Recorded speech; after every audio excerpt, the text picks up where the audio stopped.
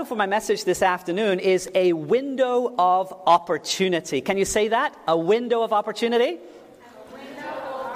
And wherever you're viewing this from, you can just say it. Even if you're all by yourself in your room, just say, a window of opportunity. I believe that God is going to give us a window of opportunity in order to finish the work, in order to proclaim the gospel.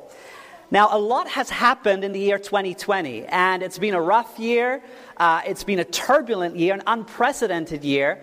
And I believe that the Bible can speak into some of the challenges that our world has been facing. I believe that the Bible is not silent when it comes to current events. And even though this book has been written for many, many years ago, it has the ability, because it's inspired by God, to speak directly to particular circumstances that we face, also in 2020 and 2021.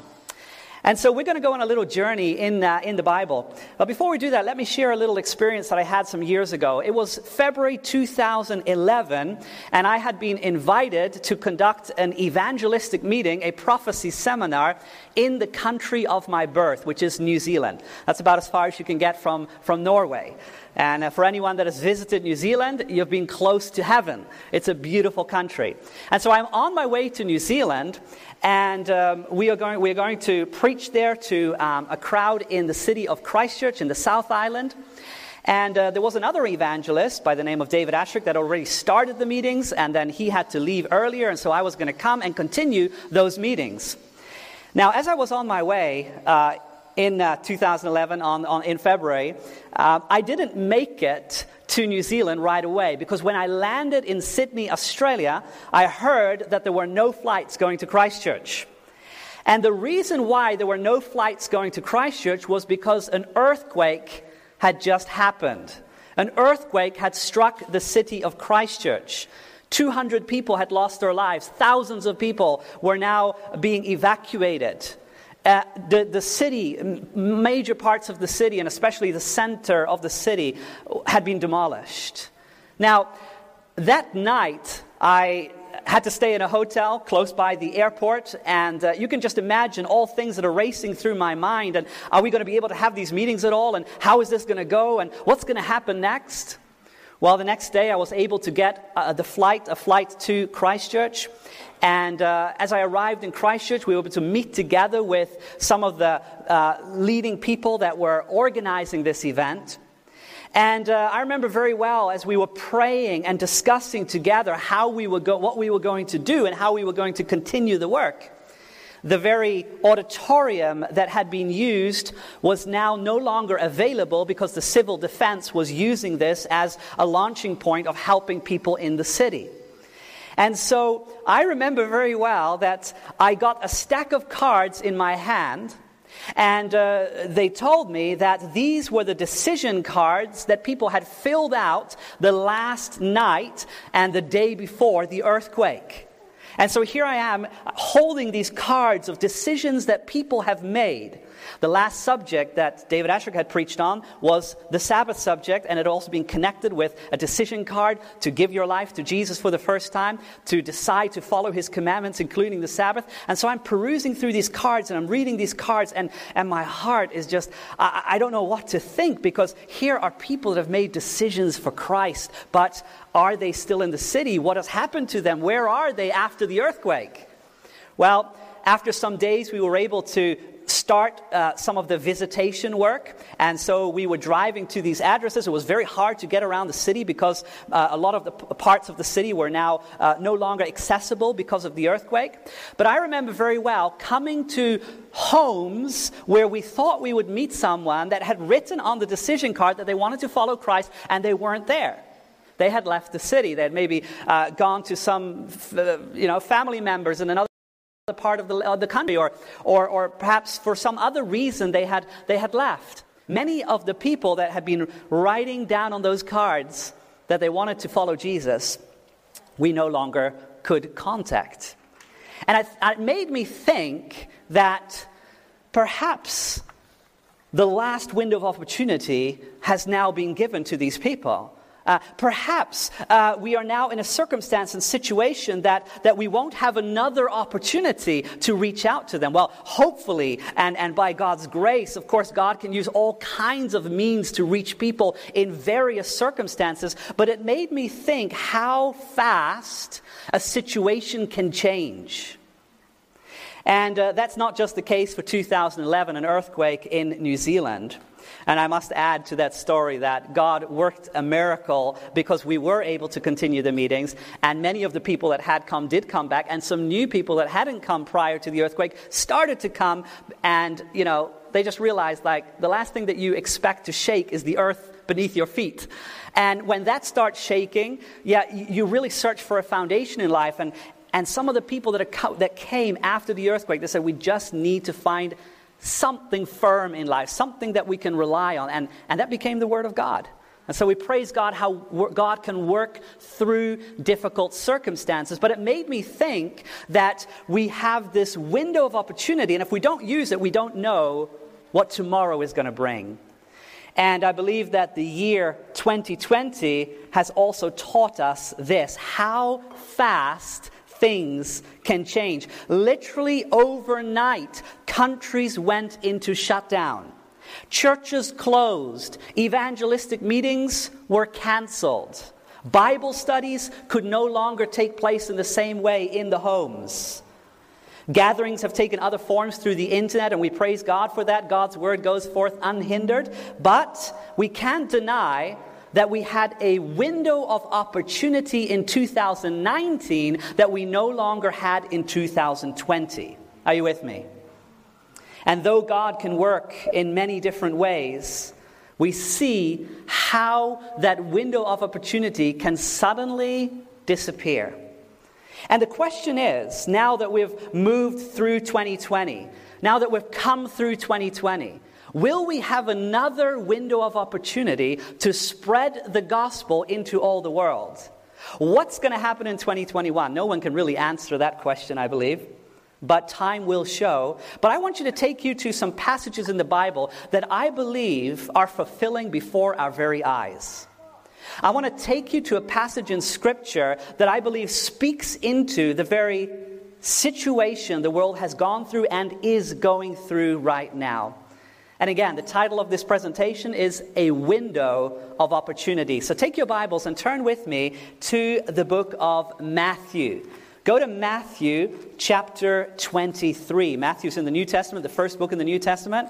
You can find that easily. Go to chapter 23. Matthew is built up in a very beautiful way, a very structured way. There are basically 5 large teaching blocks in the book of Matthew. We have the well-known Sermon on the Mount, which is Matthew 5 to 7. Then we have the sermon of Jesus when he sent out his disciples, the Sermon on Mission, which you find in Matthew chapter 10. Then you have, of course, the well-known chapter 13, which is the teaching on parables. Then we have Matthew 18, which is the teaching on the church. And then the final teaching block in the book of Matthew is chapter 23 to 25, and it's really a teaching on the end times, or a little fancy language, we call it eschatology. It means the teaching of the end times. And Jesus is teaching the people what's going to happen as we get closer and closer to the end. And in this message this afternoon, I want us to focus on that 5th and last teaching portion in the book of Matthew. Let's look at what Jesus has to say about the end times. So, Matthew chapter 23, and we're going to pick it up in verse 37. Matthew chapter 23, verse 37. If you're there, you can say amen. And I would just hear that amen through the camera, even though I can't hear it audibly, but we have a few people here that are participating. So please lean into this Bible study. Follow along closely. Matthew chapter 23, beginning in verse 37. In Matthew chapter 23, Jesus is speaking to the religious leaders, and it's really the last time he is addressing them publicly. They have rejected his ministry, and Jesus is revealing to them the consequences of the rejection of him as a Messiah. And he's in the temple, and he says the following words from verse 37. He says, "O Jerusalem, Jerusalem, the one who kills the prophets and stones those who are sent to her, how often I wanted to gather your children together, as a hen gathers her chicks under her wings, but you were not willing. And isn't that just a beautiful picture?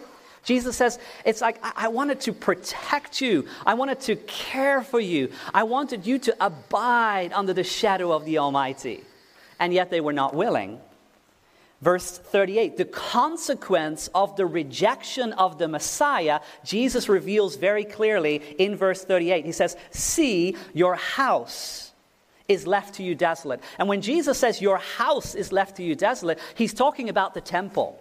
He is standing in the temple as he speaks these words.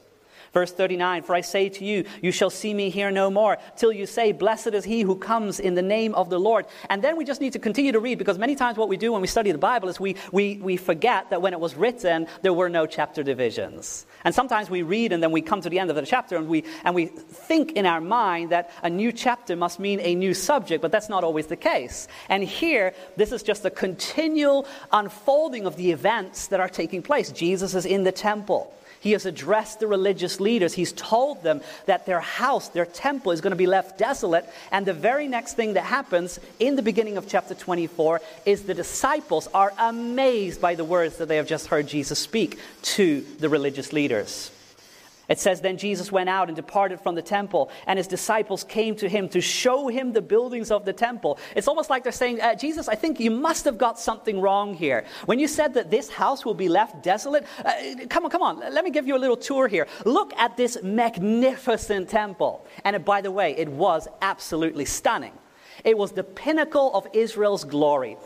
King Herod had put a lot of money, Roman money and Jewish treasury, into building up this temple for it to just look spectacular. From the outside, it was a wonder of the antiquity. It was a beautiful place. And so they are showing Jesus around and say, you got to have something wrong here, Jesus. Certainly this house, this place is not going to be destroyed. And then Jesus says in Matthew 24 and verse 2, and Jesus said to them, do you not see all these things? Assuredly, I say to you, not one stone shall be left here upon another that shall not be thrown down. Again, Jesus predicts the destruction of the Jewish temple. Now, the disciples are amazed. They are perplexed by Jesus' utterances here. And so they come to Jesus with a question in verse 3, a very interesting question that triggers an incredible teaching block in the book of Matthew that is so valuable for us living today. It says, now as they sat on the Mount of Olives, the disciples came to him privately, saying, it's almost like they've prepared this question. They'll be talking amongst each other. It's like, did you see what Jesus, did you hear what he just said? We got to ask some more about this. And so when they're alone with Jesus up on the mountain, they ask him the following question in verse 3. Tell us, when will these things be? And when it says, when will these things be, it's a direct reference back to what Jesus has spoken regarding the destruction of the temple. When will that happen? When will these things be? And then they add another question, a second question. And what will be the sign of your coming and the end of the world? Which is kind of interesting because for the Jewish mind, the destruction of the temple is equated with the end of the world. That must be the end of the world. That must be your coming. If this house of glory is going to be destroyed, if this house of glory will come to an end, well, then the world itself must come to an end. And Jesus uses this question, he utilizes this question to launch into a teaching portion that is so precious. And thank God that Matthew has recorded this. And by the way, Luke has recorded it as well. We find it in Luke chapter 21, a synonymous passage to Matthew chapter 24. And what Jesus does is he takes the destruction of Jerusalem that he predicted would take place and the signs that will happen in the end before he comes, and he takes both of these events and he weaves them together. He weaves them so well together that you need to be a very careful student to be able to differentiate whether he's talking about the destruction of Jerusalem or whether he's talking about the end of the world. And I believe there's a reason why he weaves these two events together, because the destruction of Jerusalem is a type of the end of the world. Can you say that with me? What is it? A type of the end of the world. By studying and looking at what happened when Jerusalem was destroyed, we can learn something about what the events are going to be like in the end of time before Jesus comes back. Are you with me so far? All right, now let's look at a couple of the signs that Jesus gives us. We're still in Matthew chapter 24. Look at the answer of Jesus to this very interesting question. When will these things be? And what will be the sign of your coming in the end of the world? Jesus answers in verse 4. And Jesus answered and said to them, "Take heed that no one deceives you. For many will come in my name, saying, 'I am the Christ,' and will deceive many. You will hear of wars and rumors of wars. See that you are not troubled, for all these things must come to pass, but the end is not yet." Verse 7, "For nation will rise against nation, and kingdom against kingdom, and there will be famines and pestilences and earthquakes in various places. All these," verse 8, "are the beginning of sorrows." And so when we look around us, we can definitely see that these events are taking place.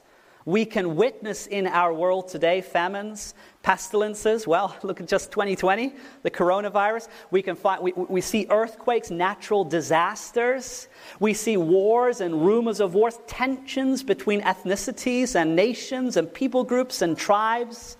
We also see very clearly this deception within Christianity, movements that exalt the name of Jesus but actually have nothing to do with true Christianity, that have left the foundation of biblical orthodoxy and yet are presuming to come in a form of somewhat a Christian form, but have really nothing to do with true Christianity.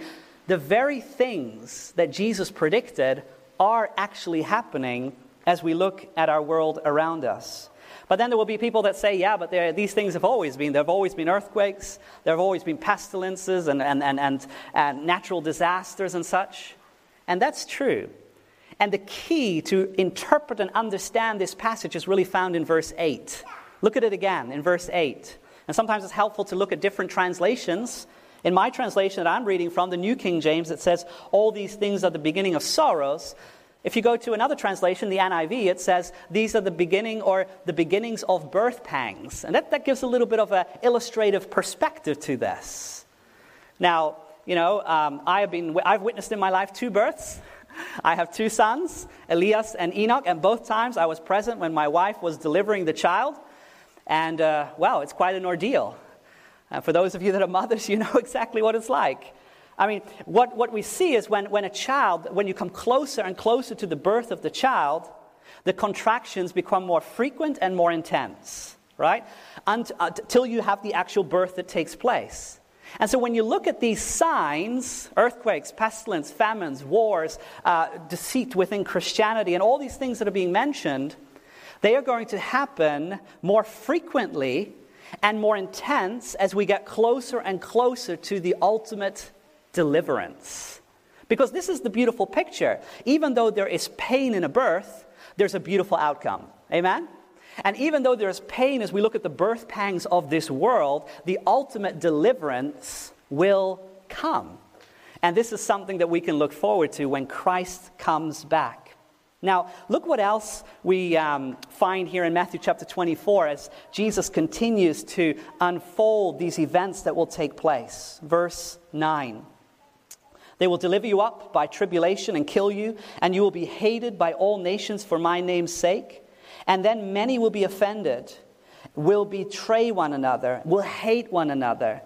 Then many false prophets will rise and deceive many. And because lawlessness will abound, the love of many will grow cold." And so far, as you look at all of those signs, you see it's a negative downward spiral, right? It's just one thing happening after the other thing, and it's just not getting better, it's getting worse. It's like the frequency, intensity of evil is just on the rise. But then I love verse 13 and 14. Praise God for these 2 verses. Because in the midst of all this calamity, the Bible says, "But he who endures to the end shall" what? "Shall be saved. And this" what? "Gospel of the kingdom will be preached in all the world as a witness to all the nations, and then the end will come." And just recently I was restudying this. It's very interesting to note that the ultimate sign of Matthew chapter 24, and listen to the language here, the ultimate sign is actually not the famine, it's not the pestilence, it's not the diseases or the natural disasters or even the false personifications of within Christianity, but it is the gospel being preached. The gospel being preached as a witness that will usher in, according to verse 14, the end of all things. The end of all things will only happen once the gospel has been preached in all the world, to all people. Doesn't that sound kind of familiar to a very well-known message that we are called to proclaim in the book of Revelation? Anyone with me here? Revelation chapter 14. In Revelation 14, we have the three angels' messages. And what does the first angel say? With a loud voice, fear God and give glory to Him, right? For the hour of His judgment has come, and worship Him that made heaven and earth. And this, who is this message? Who is it to go to? It's to go to all nations, kindred, tongues, and people. The everlasting gospel, the message to glory God, the message that the hour of the judgment has come is to go into all the world before the end comes. And this is where ASI, young people, old people, whether we are running a business or whether we are running a ministry or whether we're a pastor or a Bible worker or a student, whatever we are in life, we have a calling, and our calling is to fulfill Matthew chapter 24 and verse 14. Your calling is to be part of a movement that will proclaim Jesus in all the world before He comes. And now we're going to get into a very interesting portion of this chapter. Maybe what I've said so far, you've maybe heard before, and you're like, okay, I heard that, know that, but I want to go a little bit closer into the story now.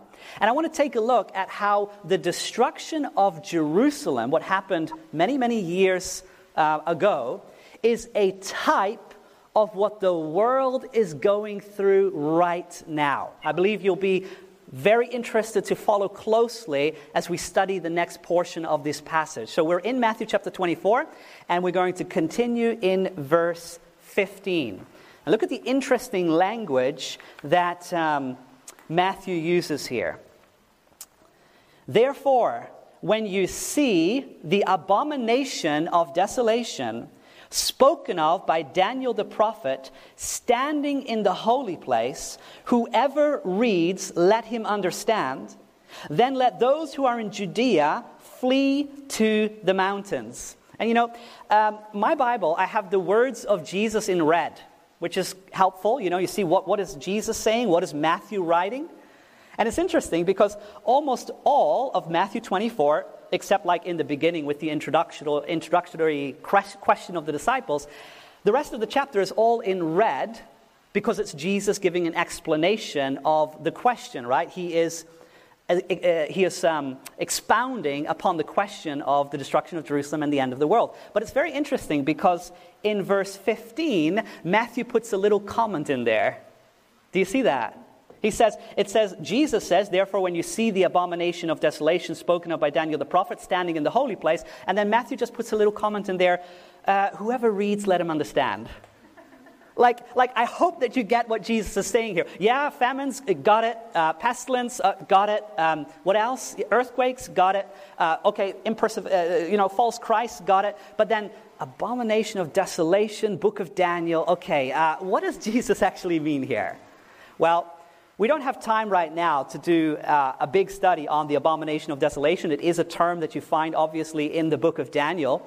And it's a term that is used to describe Rome in its two phases. Rome has two phases, pagan Rome and papal Rome. And throughout the book of Daniel, the term abomination of desolation is used both to describe the papacy or pagan Rome and then papal Rome as well. But we're going to do a little bit of shortcut here. Instead of going to Daniel, we're going to go to the parallel chapter in the Gospels that also deals with the end time signs of Jesus. Because one of the other disciples, later, Luke, he wasn't one of the 12, but later he recorded about this, he describes it a little bit more clear, so to say. So go in your Bibles, keep your finger in Matthew 24, as we'll come back there.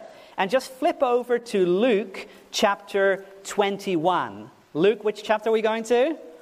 21. Go to Luke chapter 21, and let's read verses 20 and 21.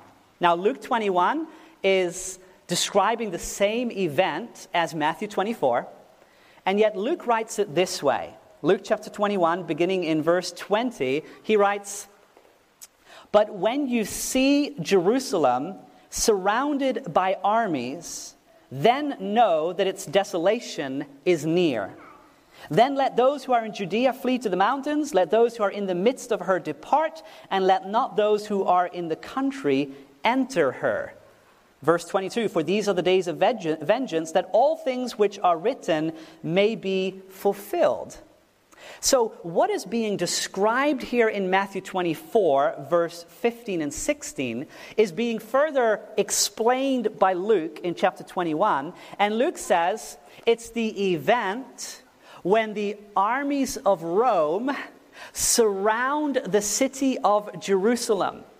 Now remember, Jesus, as we read in Matthew chapter 23, predicted that the house would be left desolate, the temple would be destroyed.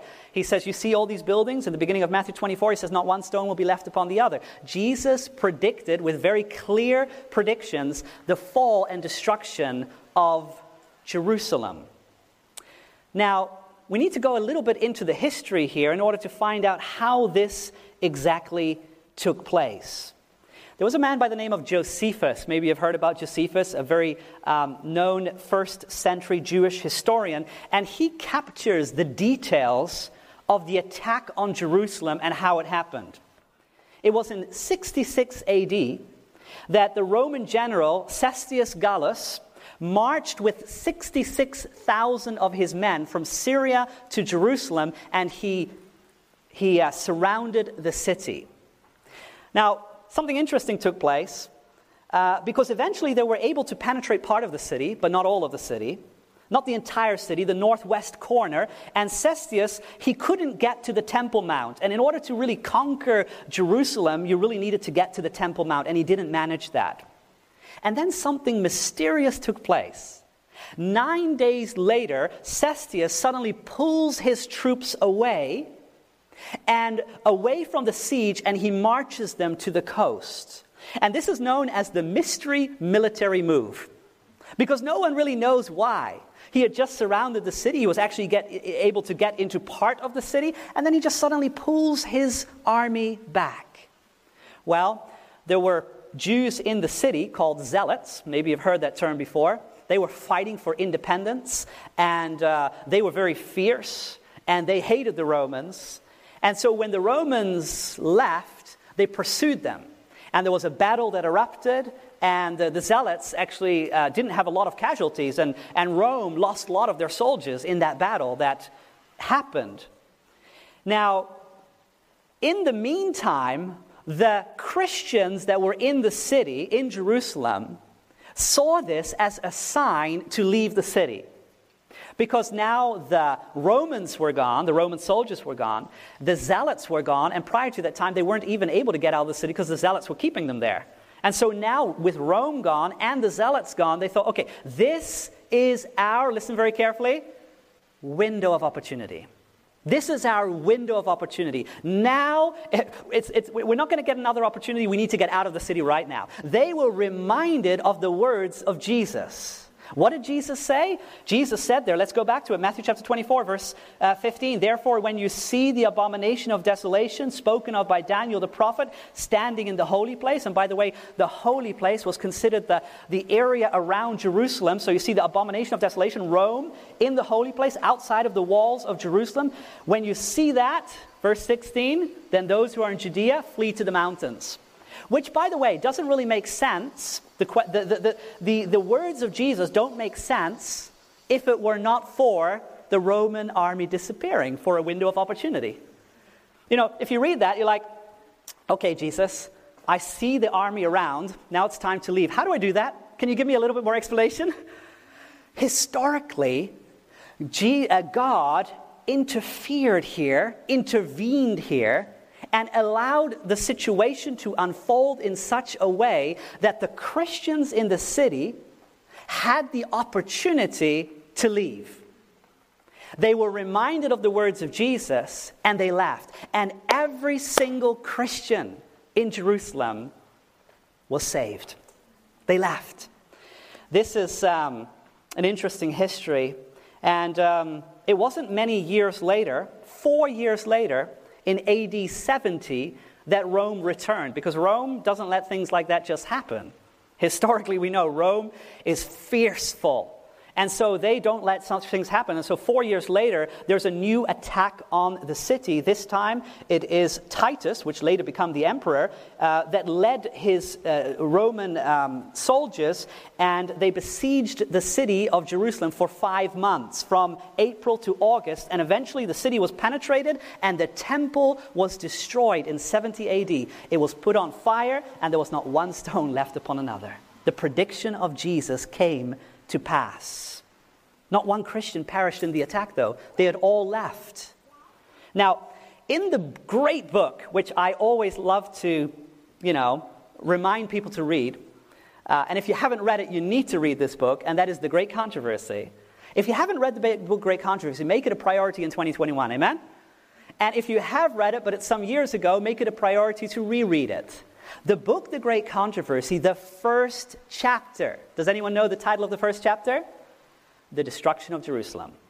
This is how, when Ellen White is going to pen down this incredible story, this incredible narrative of Christianity from the first century all the way to the second coming of Jesus and into eternity, when she's going to portray this whole story, she begins with the destruction of Jerusalem.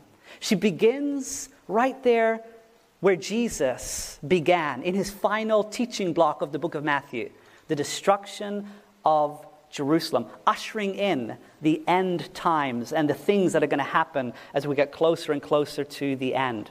And what happened there in 70 AD is a type of what is going to happen in the world before Jesus comes. Let me read to you here from the book Great Controversy and the first chapter. Great Controversy, chapter 1, the destruction of Jerusalem, page 88. Listen to what she says. Not one Christian perished in the destruction of Jerusalem.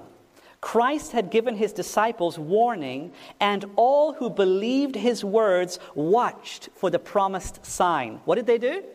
They watched. When ye shall see Jerusalem compassed with armies, said Jesus, then you know that the desolation thereof is nigh.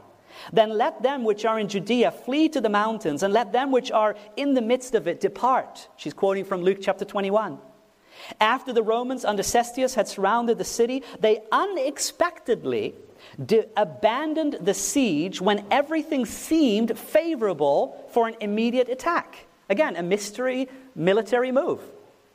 The besieged, despairing of successful resistance, were on the point of surrender when the Roman general withdrew his forces without the least apparent reason. But, listen to this, I love this part. But God's merciful providence was directing the events for the good of his own people. The promised sign had been given to the waiting Christians. And now, listen to this, and now an opportunity was afforded for all who would to obey the Savior's warning. Events were so overruled that neither Jews nor Romans should hinder the flight of the Christians. Powerful. Can you just imagine that heaven is mobilized to make this historic event take place? They are besieged the city. There's no reason for them to leave. They've already penetrated part of the city. There's absolutely no reason to withdraw. And suddenly they all withdraw. Isn't it good to know in the midst of an uncertain world where there are crazy people in the top running countries to know that God in the end overrules all affairs? Amen? He sets up kings and he brings them down. He is in control of this circumstance. And he knows what is needed for his people. So he allows them to withdraw for a period. And in that period, the Christians are reminded of the words of Jesus, and they make their way out of the city as fast as they can. She goes on to write here in the chapter, upon the retreat of Cestius, the Jews, slaying from Jerusalem, pursued after his retiring army. These were the Zealots. And while both forces were thus fully engaged, the Christians had an opportunity to leave the city. At this time, the country also had been cleared of enemies who might have endeavored to intercept them. At the time of the siege, the Jews were assembled at Jerusalem to keep the Feast of Tabernacles. And thus the Christians throughout the land were able to make their escape unmolested. Without delay, they fled to a place of safety, the city of Pella in the land of Perea beyond Jordan. I just love how in this entire historic account, Jesus and God are present to orchestrate the affairs in favor for his people. And if God orchestrates the affairs in favor of his people, while there is a destruction going on in the land, can't he also work out things favorable for his people in the midst of a pandemic? If God can work miraculously for his people when there's a destruction that is facing them on the horizon, how much more can he give and grant a window of opportunity for his movement in the midst of an uncertain and broken world? I believe that the parallels here are very important for us to study. Could there be a parallel here with what the world is going through right now? Isn't it interesting to note that Jerusalem was on lockdown? They couldn't go anywhere. They were locked down in 66 AD. There was no opportunity for them to flee. The Roman soldiers were all around the city. And this is a parallel that Jesus gives. This is what it will be like in the end of time. Well, we have seen in the year 2020 that not only is there being a city on lockdown, the world has been on lockdown. Are you with me? The world hasn't been able to go anywhere. And the question is, what do we do during the lockdown? Well, the Christians in the city during the lockdown, they remembered the words of Jesus. They remembered the utterances and promises of Jesus. And I can imagine that they recalled these promises to one another. They encouraged one another with what Jesus had spoken, and that there was hope despite of the dark circumstances that they found themselves in. And the question is, what are we doing in the midst of our lockdown? Are we studying the words of Jesus? Are we getting encouragement from the Bible? Are we getting strength in order to be enduring at such times as this? It's interesting because the historic event unfolded such that there was just a window of opportunity for the Christians to flee the city. And I'm wondering if there's going to be a window of opportunity in the end of time for us to get the gospel to all the world. Because you know what? We can't really finish the work with the circumstances that the world is going through right now. Have you thought about that? I mean, in order for us to really spread the gospel into all the world, it's not just going to happen through the internet. You know, we're going to have to see real people reaching real people physically and engaging them with the scriptures and leading them into a relationship with Christ. In other words, just like the lockdown was lifted for a moment on the city of Jerusalem, could it be that the lockdown in this world is going to be lifted for a moment for God's people to be mobilized for the final window of opportunity to finish the work of spreading the gospel? Now, I'm not making any predictions here, so don't get me wrong.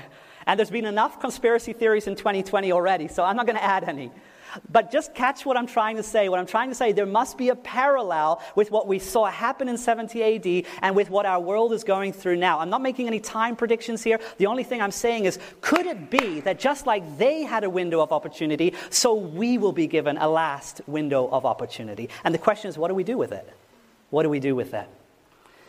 You know, the Bible tells us that the gospel must be preached in all the world as a witness before the end comes.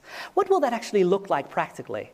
Well, I'm glad we have a prophet that can kind of describe what that looks like. And listen to this. This is taken from another great book to read. If you want a list of books, I can give you a list of books for 2021. This is another one. Evangelism. Okay, read the book Evangelism. In page 699, listen to what she says about the vision of how we can complete the work of spreading the gospel. And I believe that this vision that she had, that is portrayed there in this beautiful language, is something that needs to be fulfilled in this final window of opportunity that we will be granted. Listen to what it says. I saw jets of light shining from cities and villages, and from the high places and the low places of the earth. God's word was obeyed. And as a result, there were memorials for him in every city and village. Every city and village. There's still a work to be done, friends.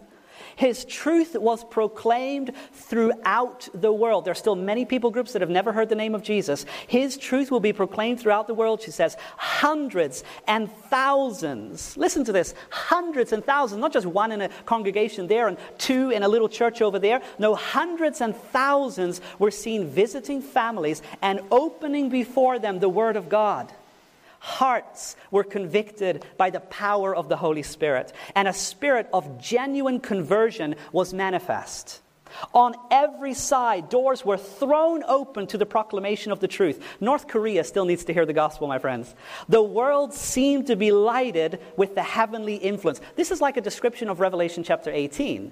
Like the earth will be lighted up with the glory of God. Has this happened?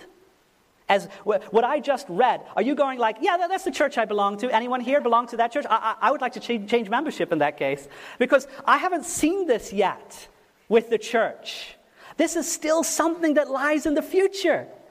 And in order for this to happen, there cannot be a global lockdown. It's impossible to have a global lockdown when people are going from home to home and they're opening the scriptures by hundreds and thousands in every city and village, in the highways and the byways of this earth. What I'm saying is that based on this inspirative vision that was given by God, we are going to have another window of opportunity. It's not yet over. It's not yet over. The lockdown is at one point, I believe, going to lift in order for this final proclamation to happen. But could it be that that will be our final opportunity? I don't want to speculate, but I believe that we are living, to use our theme, in time that is overdue. Amen? Time is overdue. And I believe that we have a final window of opportunity to proclaim the gospel into all the world. Another place, Ellen White writes this in Testimonies for the Church, Volume 5, page 463. She says, the work which the church has failed to do in time of peace and prosperity, she will have to do in a terrible crisis, under the most discouraging and forbidding circumstances. Now, we can already somewhat relate to that. 2019 was easier than 2020. As an evangelist, I traveled in 2019. I proclaimed to audiences in different parts of the world. In 2020, I was locked down to my Zoom. Now, God can work unhindered, but obviously, there were opportunities in 2019 that there were no longer in 2020. As a matter of fact, I had an evangelistic series in 2019 in Sutherland, in Oregon, the United States of America. If I had done it some months later, it wouldn't have been possible. I wouldn't have been able to be there. I wouldn't have been able to have those meetings. As a matter of fact, in 2020, that city where I had the meetings almost was burnt down. There was massive fires in Oregon. The fires came all the way up to the borders of that city. Sometimes I don't think we are aware enough of the opportunities that lie before us before they are gone. How fast can things change? We've seen it again and again in 2020. But I believe that the world will receive another window of opportunity to hear the gospel. The question is, will the church be ready to give them that message? And that really has to do with what we do in this time of lockdown.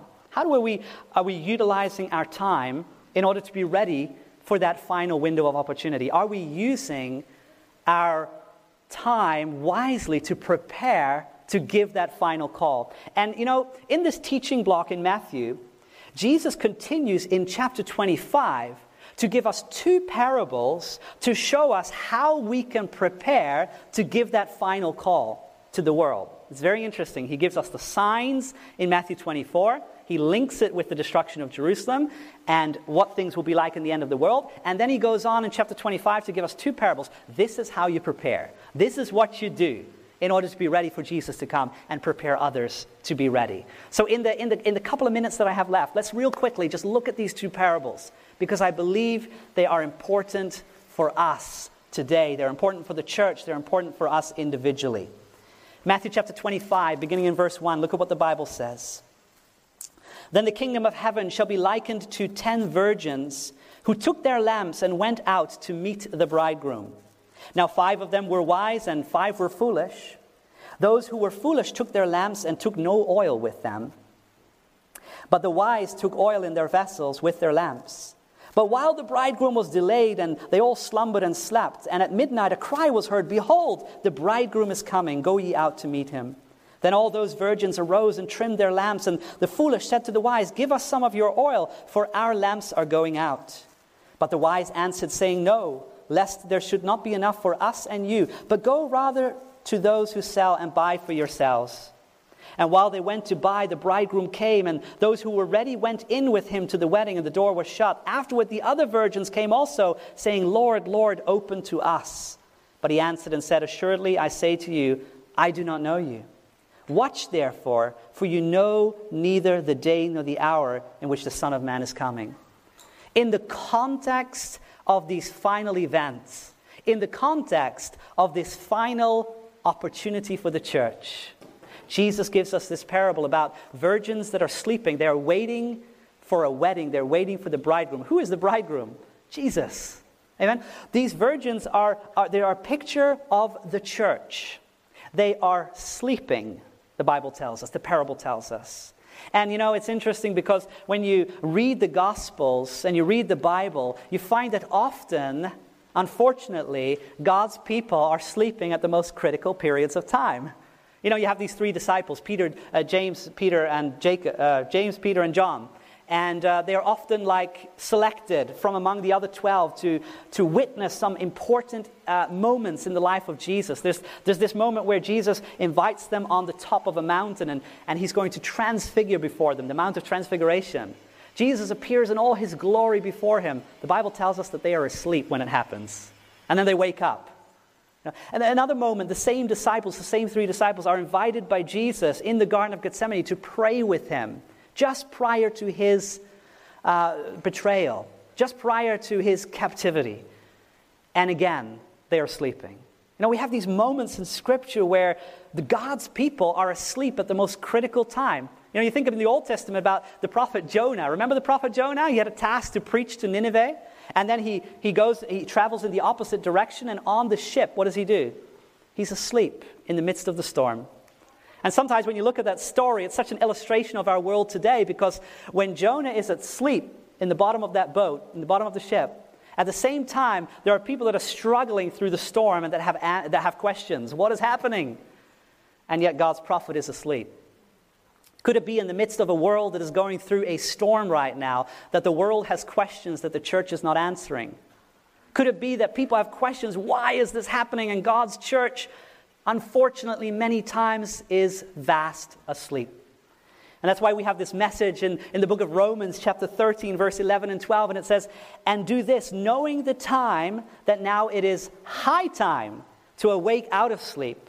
For now our salvation is nearer than when we first believed. The night is far spent, the day is at hand. Therefore let us cast off the works of darkness and let us put on the armor of light. I believe that Jesus is speaking to us through the parable and asking us to awake, to be spiritually alert. What does it mean to be awake? It means to be in the Word. It means to be in ministry, actively sharing your faith with those around you, seeking to encourage your brothers and sisters that are going through just as many trials and tribulations and difficulties as you are. Sometimes we forget that. To be there for one another. And then when 5 of them do awake, the Bible tells us, or when they all awake, 5 of them need to go and buy some more oil. But in the meantime, the wedding has come, and the 5 that do have enough oil, they go in to meet the bridegroom. This, of course, is a picture of the Holy Spirit. We are to be filled with the Holy Spirit. We are to have a double portion of God's Spirit so that we can make it through these final moments of Earth's history. There's more we could say about that, but I just want to quickly look at the last parable before we close. Look at the parable of the talents. In verse 14 and 15, Jesus says, For the kingdom of heaven is like a man traveling to a far country. He was about himself, to travel to a far country. He said, I go to prepare a place for you, and if I've gone and prepared a place for you, I will come again and receive you unto myself, that where I am, you may be also. That's John 14. So Jesus himself was going to go to a far country, and he's here in the parable talking about a man that went to a far country, but he would come back. But while he was gone in that far country, a responsibility was given to the servants. Verse 15, he gives to one servant 5 talents, to another 2, and to another 1, each according to his own ability, and immediately he went on a journey. Now, the whole parable is about what they're going to do with the talents while the master is gone. And we learn how the one that has the 5 talents, he traded them, and he increases his number with another 5 talents.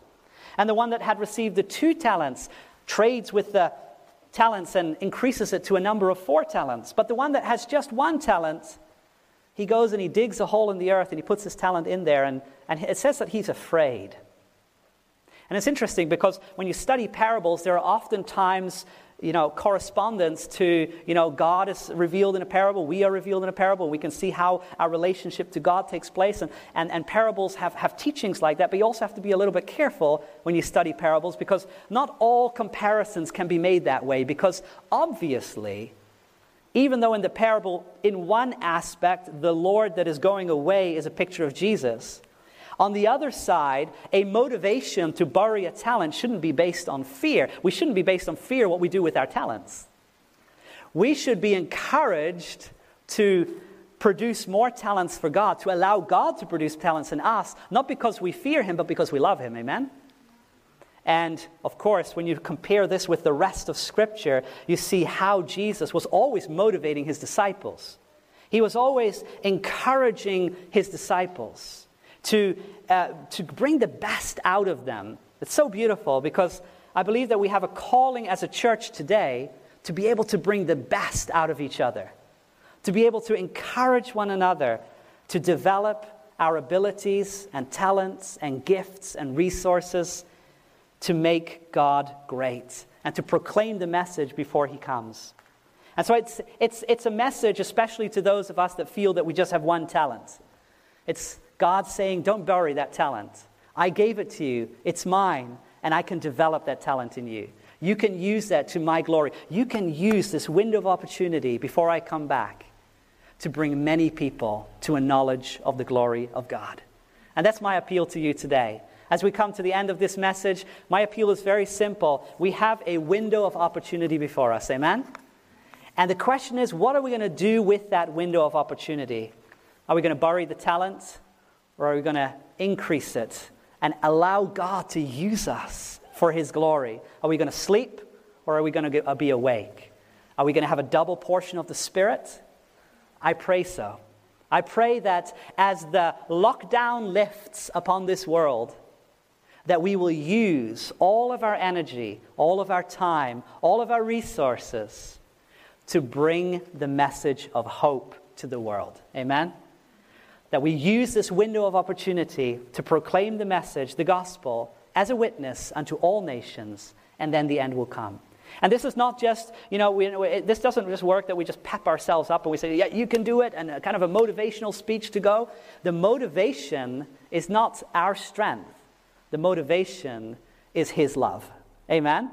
When we see the love of God and when we realize what the gospel has done for us, that should enable us and encourage us and inspire us to go forward. What he has done and what he wants to do in us. How many of you want to say this afternoon, I want to be part of those that are described in the parable that are awake? Amen? I want to be those virgins that have a double portion of the Spirit. Amen? And I want to use my talents for God. I pray that that is your decision, whether you're here or those that are watching online. I pray that we may use this window of opportunity to bring glory to God, and that we may soon see him come in the clouds, and we can see him face to face. Shall we pray together? Heavenly Father, we want to thank you for your goodness. We want to thank you for the window of opportunity that you've given, or that you will give and are giving to us as a people. Help us to use it to your glory. We praise and thank you for the teaching in Matthew and the reminder of what has happened in the past and what we can expect in the future.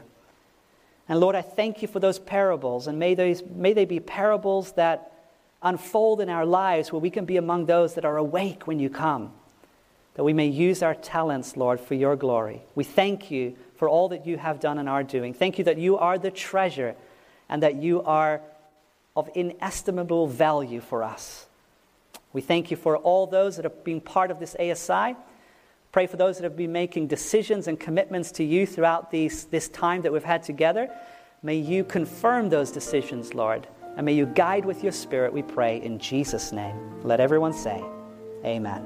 Amen.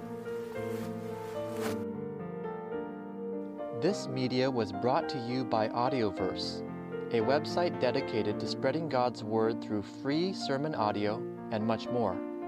If you would like to know more about Audioverse, or if you would like to listen to more sermons, please visit www.audioverse.org.